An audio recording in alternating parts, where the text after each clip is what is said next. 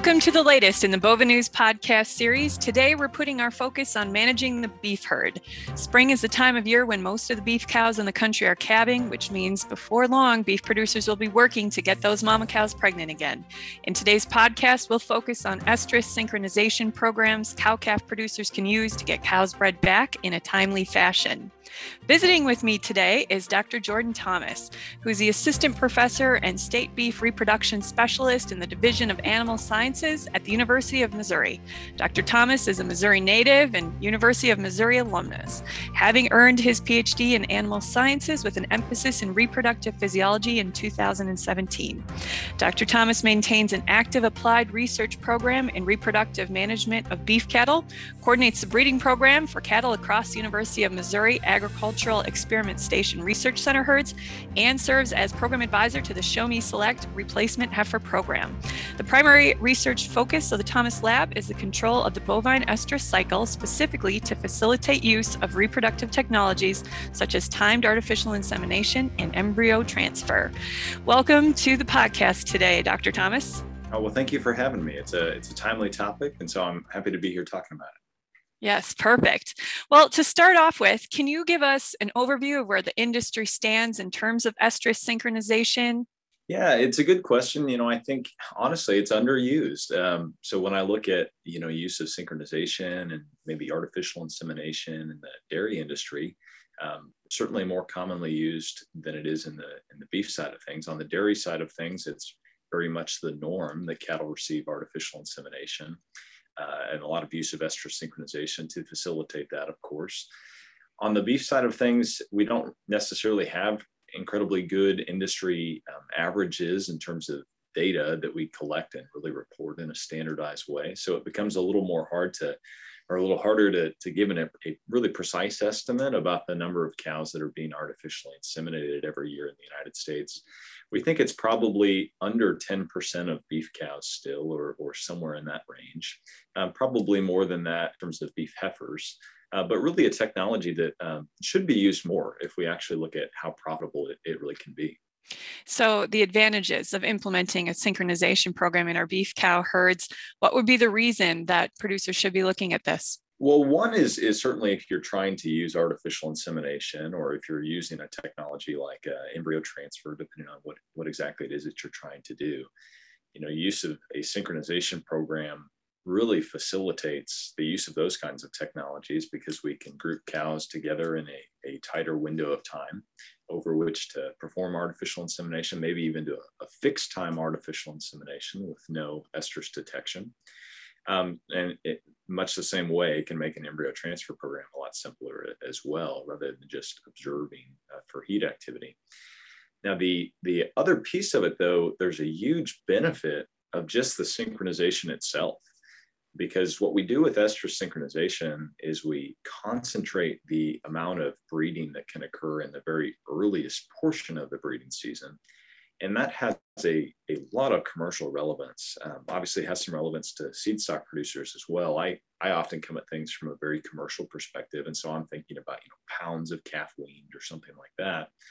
And so if I think about just the value of getting an animal to have an opportunity to conceive on either the very first day of the breeding season or very early in the breeding season, that has a tremendous amount of value. Because at one estrus cycle, of approximately 21 days, a difference in calf age of 21 days, considering that a calf will gain oftentimes about 1.6 to 2.4 pounds from birth to weaning, that 21-day difference in age, just even one estrus cycle difference, might equate to 40 pounds of calf weaning weight. So as we start thinking about moving from what has, in some parts of the country become a little bit typical of these long extended calving seasons, as we think about using synchronization to tighten that up and to really front load it, there's just a lot of potential calf value that we can add, not only just from a genetic perspective if we use things like artificial insemination, but just from a management perspective if we generate earlier pregnancies. So we get this immediate improvement of pounds of calf wean per cow exposed. We'll see that in a lot of data sets.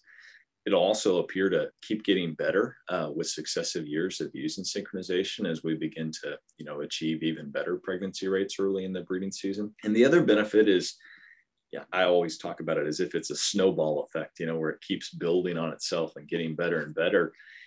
In cows, when we achieve these early pregnancy rates this year, it makes them, more likely to become pregnant early in the breeding season next year as well. So we start to really move the needle on not just production metrics like pounds of calf wean per cow exposed or something like that, but also just in terms of our pregnancy rates and our pregnancy rates by day of the breeding season. This year's progress sets the stage for next year's progress. Well, what are some of the protocols that beef producers can use? Let's move into, do certain protocols fit certain systems better? What do you see moving forward? It depends on the goals. I always say at the end of the day, this is just a tool or just a technology. And technologies and tools always have costs associated with them. And so apart from the context, all these things are just a cost, an extra line in the budget. So there's no value associated with synchronization itself. It's just what it helps us do. And the same with artificial insemination. Now, that said, there are some protocols that really make a lot of sense depending on what situation exactly it is that we're in. So for example, even in a situation where maybe a producer isn't interested in using artificial insemination, or they don't feel like they can cash flow it this year, even some simple synchronization protocols that facilitate, a more concentrated window of breeding with natural service bulls, that can really be valuable. That could be something as simple as a one-shot prostaglandin protocol, where bulls are turned in on, say 4 days prior to prostaglandin, and then prostaglandin is administered to all cows. That's simple, right? All the cows go through the chute one time, very straightforward protocol to follow, just one product that's administered. So it's extremely low cost. And the advantages of doing that in just a natural service breeding program are really incredible. There's some other, situations where with natural service, use of a seeder may make some sense. It's a little more expensive, but in groups of later calving cows or kind of a challenge set of cows, that can really make a lot of sense. And then, of course, if we're trying to facilitate fixed time AI, we have more complicated protocols we can follow that do involve, more products being administered, a longer treatment schedule, so on and so forth. But if you think about all the value associated with just giving every single animal an opportunity to become pregnant on the very first day of the breeding season, there's just a lot of value there. In terms of where you could find out about those, there's a national resource in the Beef Reproduction Task Force that's been around for a number of years now. They put out protocol sheets that give some recommendations about fairly commonly used protocols across the industry. You'll typically find those in the back of an AI stud catalog or in a number of different places. You can find them on the Beef Repro website that task force runs. Of course, MU Extension also has a lot of similar types of publications where we give some recommendations on synchronization systems, or we have one associated with synchronization with natural service or use of sex semen and things like that. So there's a lot of resources out there, and if you're interested in taking the first step down that path, just let us know how we can help you. It appears that a lot of the protocols will involve some different handling of animals. Can you talk a little bit about handling or facility prerequisites or things that you've seen that have been successful? Well, that is a real consideration. And, it's a real consideration, especially in the Western United States, where maybe we're on range conditions or pretty extensive situations. In Missouri, I often joke that, gosh, if any producers in the country ought to be using this kind of stuff, it's probably us and producers in the South, where we have pretty high stocking rates and maybe we're somewhere in the range of, 2 to 6 acres per cow. We have a lot of access to cattle and really ought to be able to get them up pretty easily for some of these systems. And of course, in the West, it's maybe a different situation, especially if grazing public lands or something like that is involved, and it's just difficult to pull cattle up. So when thinking about which tool makes sense in what context, all of those things factor in the pasture situation, the range conditions, the handling required to get animals up, and then one is facilities. So in terms of facilities, it doesn't really take a lot to pull off an AI program, but you got to be able to handle animals. And so that It doesn't have to be anything incredibly fancy, and it doesn't necessarily even have to be permanent facilities. I've had the opportunity to do a lot of work in the Dakotas over the years, and a number of the situations that we have bred cows in up there on research trials have involved just the use of entirely portable setups to conduct an AI program. And if you think about the value of that, if you can spread that cost of a wheel corral across multiple herds or multiple groups, that can really be a very cost-effective way to carry out an AI program. Another one, of course, it's entirely possible to just carry out an AI program with a standard squeeze chute or standard chute. It doesn't have to be something extremely fancy, but one thing that can make it go really quickly is the use of a portable AI breeding barn. And there's a couple different manufacturers of those. The one that probably is most commonly seen is the one made by Larges. And that is just an excellent tool, because you can take that really anywhere and back that up to portable facilities or permanent facilities and be able to have two technicians working simultaneously. In most cases, it's a two-stall design where you can have two cows staged for AI at the same time. We just have really a lot of neat opportunities to do AI and do it on large, more extensive conditions. So hopefully we can overcome some of these limitations of how much AI we're actually using in the beef industry. Let's move on and talk a little bit about using this technology in different groups. So is synchronization useful in first calf heifers? Absolutely. And I wish that we had a different mentality about first calf heifers. So when I say the term first calf heifers, sometimes people mean different things. I'm talking about heifers that have had their very first calf already. So a 2-year-old cow with their first calf at side. And that is often what we consider our challenge, our biggest challenge on the ranch, is getting those first calf heifers bred back. That's often a system problem.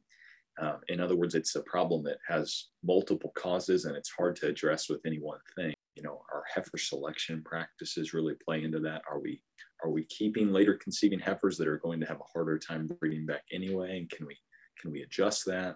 Are we developing heifers appropriately so that they calve at the appropriate body condition, and they can maintain that condition and are provided enough nutrition post-calving to maintain that condition and breed back effectively?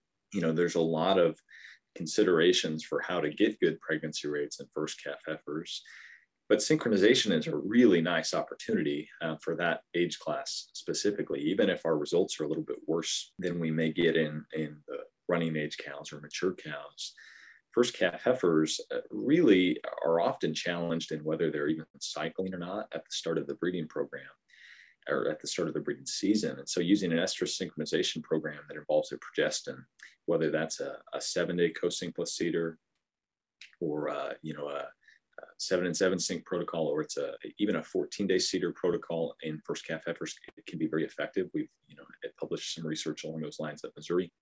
So really good systems to at least get a service accomplished in those first calf heifers on the very first day of the breeding season.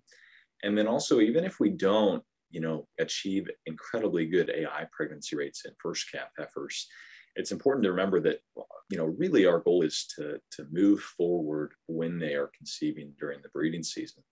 And so even if we don't get them to conceive to artificial insemination on the first day of the breeding season, by inducing cyclicity in those females with a progestin-based protocol. So typically we're talking about a protocol that involves a CEDAR. That CEDAR is so helpful for just shifting them to conceive earlier in the breeding season. If they don't conceive to AI, they still stand a better chance of conceiving to that next estrus, 21 days later. And what about those in estrus cows? What are some of the protocols for getting those cows settled, or do sync programs alleviate those issues? Well, that's such an important question, because I think it's tempting, to think that all the cows are cycling. And so, we're giving all the cows an opportunity to conceive during a 60-day breeding season or something like that. And I always try to moderate people's expectations about what exactly happens, even in these well-managed breeding programs. We're so used to thinking about a quote unquote well-managed 60-day breeding season, right? Where we think that's really short. And in reality, the cow that conceives on the first day of the breeding season and the cow that conceives on the last day of the 60-day breeding season are really different critters by the time we get to next year's breeding season. They just really are, because, gestation in cattle is about 280 days. 283 is kind of the official. It's probably a little shorter if, we're using calving sires and things like that. But let's say it's 280 days. Well, if that's the case, to get cattle bred back, on a 365-day kind of interval, I have to have 85 days, or I have to have 85 days or less, right, in which that cow is non-pregnant or open until she's conceived again for the next year. So that's the calendar that I'm trying to stay on. But remember, we're not giving the later calving cow nearly the number of opportunities if we use a fixed length breeding season, because if she calves on the last day of the calving season, she has a very short period of time, essentially 25 days, until the start of the next breeding season. And after 25 days, in all likelihood, that cow has not yet resumed normal estrus cycles. And that's even a well-managed situation. So then we throw on some challenges about, body condition, nutrient status, things like that. Then we're really challenged. And so there's a portion of that next breeding season that, even from a well-managed breeding season, shorter calving season of 60 days, there's a proportion of the cows that just are not even cycling at the start of that next breeding season, and may only have one or two opportunities to conceive at all during that next breeding season. And that's a problem. That's a problem in terms of, not giving cows enough opportunities to become pregnant, because we know we lose some early pregnancies to embryonic loss, and we just need multiple opportunities or we're not going to achieve good pregnancy rates. So cows that are in estrus or not cycling at the start of the breeding program, they are really an opportunity. From the standpoint of using synchronization, they are really an opportunity to improve our results for the whole herd, because by using a progestin, even in those cows that are shorter postpartum and that are the later calving group, we can induce that cyclicity to begin occurring. And we may not get them to conceive to AI. They are going to have lower pregnancy rates on average in most cases than our cycling cows did. But by getting them induced to start cycling very early in that breeding season, now we've got more opportunities total to get them to conceive during that breeding season. And so that's just a huge benefit of synchronization, is those cows specifically. Now, what is the investment and, frankly, the return on investment for using any of the synchronization programs? Yeah, a great question. And I go back to that idea that, at the end of the day, these things are a cost. And so the question is, how do you use them to generate return? And that's really context dependent, right? And so that's, if for example, I'm going to use synchronization, but then I'm going to allow an extended length breeding season of, 3 to 4 months, and I'm not going to market later conceiving cows. I think there's probably still some benefit to using synchronization there, but gosh, I'm not going to capture most of the benefit. And so really these things start to have value, and a lot of value, when we package them together with a lot of good reproductive management in general. So if for example, you look at some of the big, multi-year case studies that have been done, either at, some of the data that I really like a lot has come out of my predecessor's group at the University of Missouri, Dave Patterson. And he did a lot with the Thompson Research Center in Northwest Missouri, and moved that herd from a natural service program over sequential years to using fixed time artificial insemination, and really showed the impact of what happens to when calves are born during the calving season, what happens to the calving distribution in those herds, and what kind of value was added. And it's a tremendous amount of value. Another really nice data set comes out of the Florida Panhandle at the North Florida Research and Education Center. Vitor Mercadante is at Virginia Tech now. A really good guy and a good researcher, good teacher, good extension specialist, just good at everything he does. Has a publication where he talks through the use of not only synchronization, but really just good reproductive management in general. Wiser mentality about heifer selection, wiser mentality about culling, and just what happened over, I believe it's 6 or 7 years of beginning to use synchronization and implement some of this reproductive management. What happened to the profitability of that cow-calf herd as a result of that? And it's substantial, and it's a substantial improvement even in the first year. But the really interesting part of that data set is that return potential of these technologies continues to build in subsequent years. And so over the course of, I think it's a 6 or 7 year data set, they continued to add value on a per calf weaned basis through the use of this synchronization AI and good reproductive management by just continuing to shift, when calves are born during the season and getting them to conceive earlier. The other piece of that is that, we potentially add a lot of genetic merit. We potentially, depending on our sire selection programs, if we're using artificial insemination, we may be adding a tremendous amount of genetic merit to animals, depending on where our starting point is. So it gets hard to give a very specific answer for return on investment, because it partly depends on, where do we start. But in terms of the investment itself, if we're going to talk about a single shot prostaglandin protocol with natural service, that may be as something as simple as $3 to $4 for that prostaglandin, and essentially whatever costs we want to count for labor to get that prostaglandin product administered to get cattle together to do that. That's a relatively straightforward cost structure, and fairly inexpensive for what it actually accomplishes. And we can go up and scale up that cost, of course, and look at our fixed time AI systems where we have a seeder, which may be somewhere between $10 and $14 now, a dose of prostaglandin, $3 to $4, a dose of GnRH, somewhere in that same range, $3 to $4. So we've added some cost in that case. Let's say we're in the $20+ range. Then whatever we have as a cost for semen, often somewhere in that $10 to $30 range as well. So let's say 20, there's 40. And then maybe some arm service and some labor to accomplish that. It might cost $50 to service cows artificially and generate that synchronization program to do that. But the return on investment potential of that $50 is really high, especially when we think about the ability to potentially use fewer natural service bulls to then cover those cows, and what that can actually do to the cost structure of the whole breeding program. So this really is a mindset shift for a lot of producers out there. How does a producer get started? Is this something where your veterinarian should be involved, at least initially? Well, it's always good to involve your veterinarian. I think we as an industry probably ought to change this culture of under involving veterinarians in our programs. I think often we're trying to avoid calling them because we know it has a price tag associated with it. And I appreciate that just as much as anybody does. But gosh, some of our vets in particular just have really a lot of good information and really understand production systems, and we could use them a lot more than we do.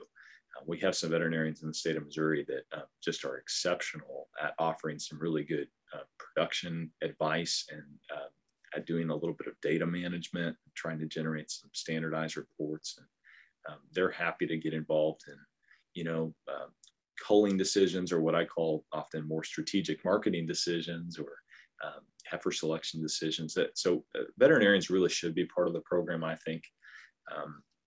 And it's a shame if we don't use them to the full potential that we could, because there are some good ones out there, especially when it comes to some of the services that a veterinarian can provide. A lot of this progress that we make with synchronization, we make even faster if we make some wise marketing decisions or wise culling decisions about cows. And we can do that with pregnancy diagnosis. That's really our big tool to make progress. If a veterinarian goes in, does a pregnancy diagnosis, let's say, somewhere in the range of 90 days after the start of the breeding season, that veterinarian can, with ultrasound, visualize all the pregnancies that occurred over a 60-day breeding season. And we can begin to make some decisions about, did this cow that conceived on day 60 of the breeding season, am I really better off marketing that cow this year as a bred cow rather than waiting until she's open and has weaned the smallest calf in the group next year before she's marketed? So we can begin to take ownership. And you're right, it is a mindset shift, because now we're thinking about the cost structure of the operation in a different way. We're being more strategic about which cows are invited back next year to remain employees of the operation. and it is a different mindset. That's great, to remain employees of the operation. Can you just talk to us a little bit today as we round out our program about your Mizzou Repro program and where people can go to find more information? Yeah, so the University of Missouri really has a history of strong research and strong extension in terms of reproductive management of cattle. And we do a lot of good research on the basic physiology side of reproduction as well. In terms of my specific program, we, because of the level of interest we have in reproductive management systems in Missouri, and our history as a department in being pretty active in extension and research, we really view ourselves as having a national presence and trying to be a center where individuals across the country and really across the world can come for information. And so with the Mizzou Repro pages, so I maintain a YouTube channel, maintain a Facebook page and website, and Instagram, and I'm not very active on Twitter, but I have a Twitter too. And so we'll put out some things through there, very short videos that are intended to, increase comfort with things like putting in a seeder or something like that, And so if that's something that you have never done before, at least I know that if I'm going to go fix something on my car, right, I'm going to watch a YouTube video. I'm not going to sit down and read a 30-page manual on how to do it. I'm going to hopefully see somebody do it in a couple of minutes. And I take the same mentality when it comes to some of these synchronization tools. So we have some videos on, how to administer prostaglandin appropriately or GnRH appropriately, how to handle a seeder so that, we don't create some risk of vaginitis or anything like that. And then also some bigger picture things about, what is the value of shifting the calving distribution and having calves born earlier in the season? What is the value of early pregnancy diagnosis? When should that be done, and what can be learned from doing it at different time points? Things like, reproductive tract evaluation in heifers or pelvic measurement in heifers. So there's a lot on there. I'm pretty proud of what we have put together there, and try to maintain some engagement there. In addition to that, though, we also have just a number of new University of Missouri extension publications on reproductive management. And so a lot of what we've talked about today is available in more of a print format as a publication. So if you're interested in, synchronization systems for natural service, or synchronization systems that work really well with sex semen, you can find some of that on extension.missouri.edu. We also talk through some, we have a publication on facilities, which we mentioned today. There's a lot on there, even just some, metrics to be watching for, how to calculate those. Understanding some of the nutritional implication or nutritional management systems that we really need to have, and what the implications of those are for fertility. So yeah, there's a lot there.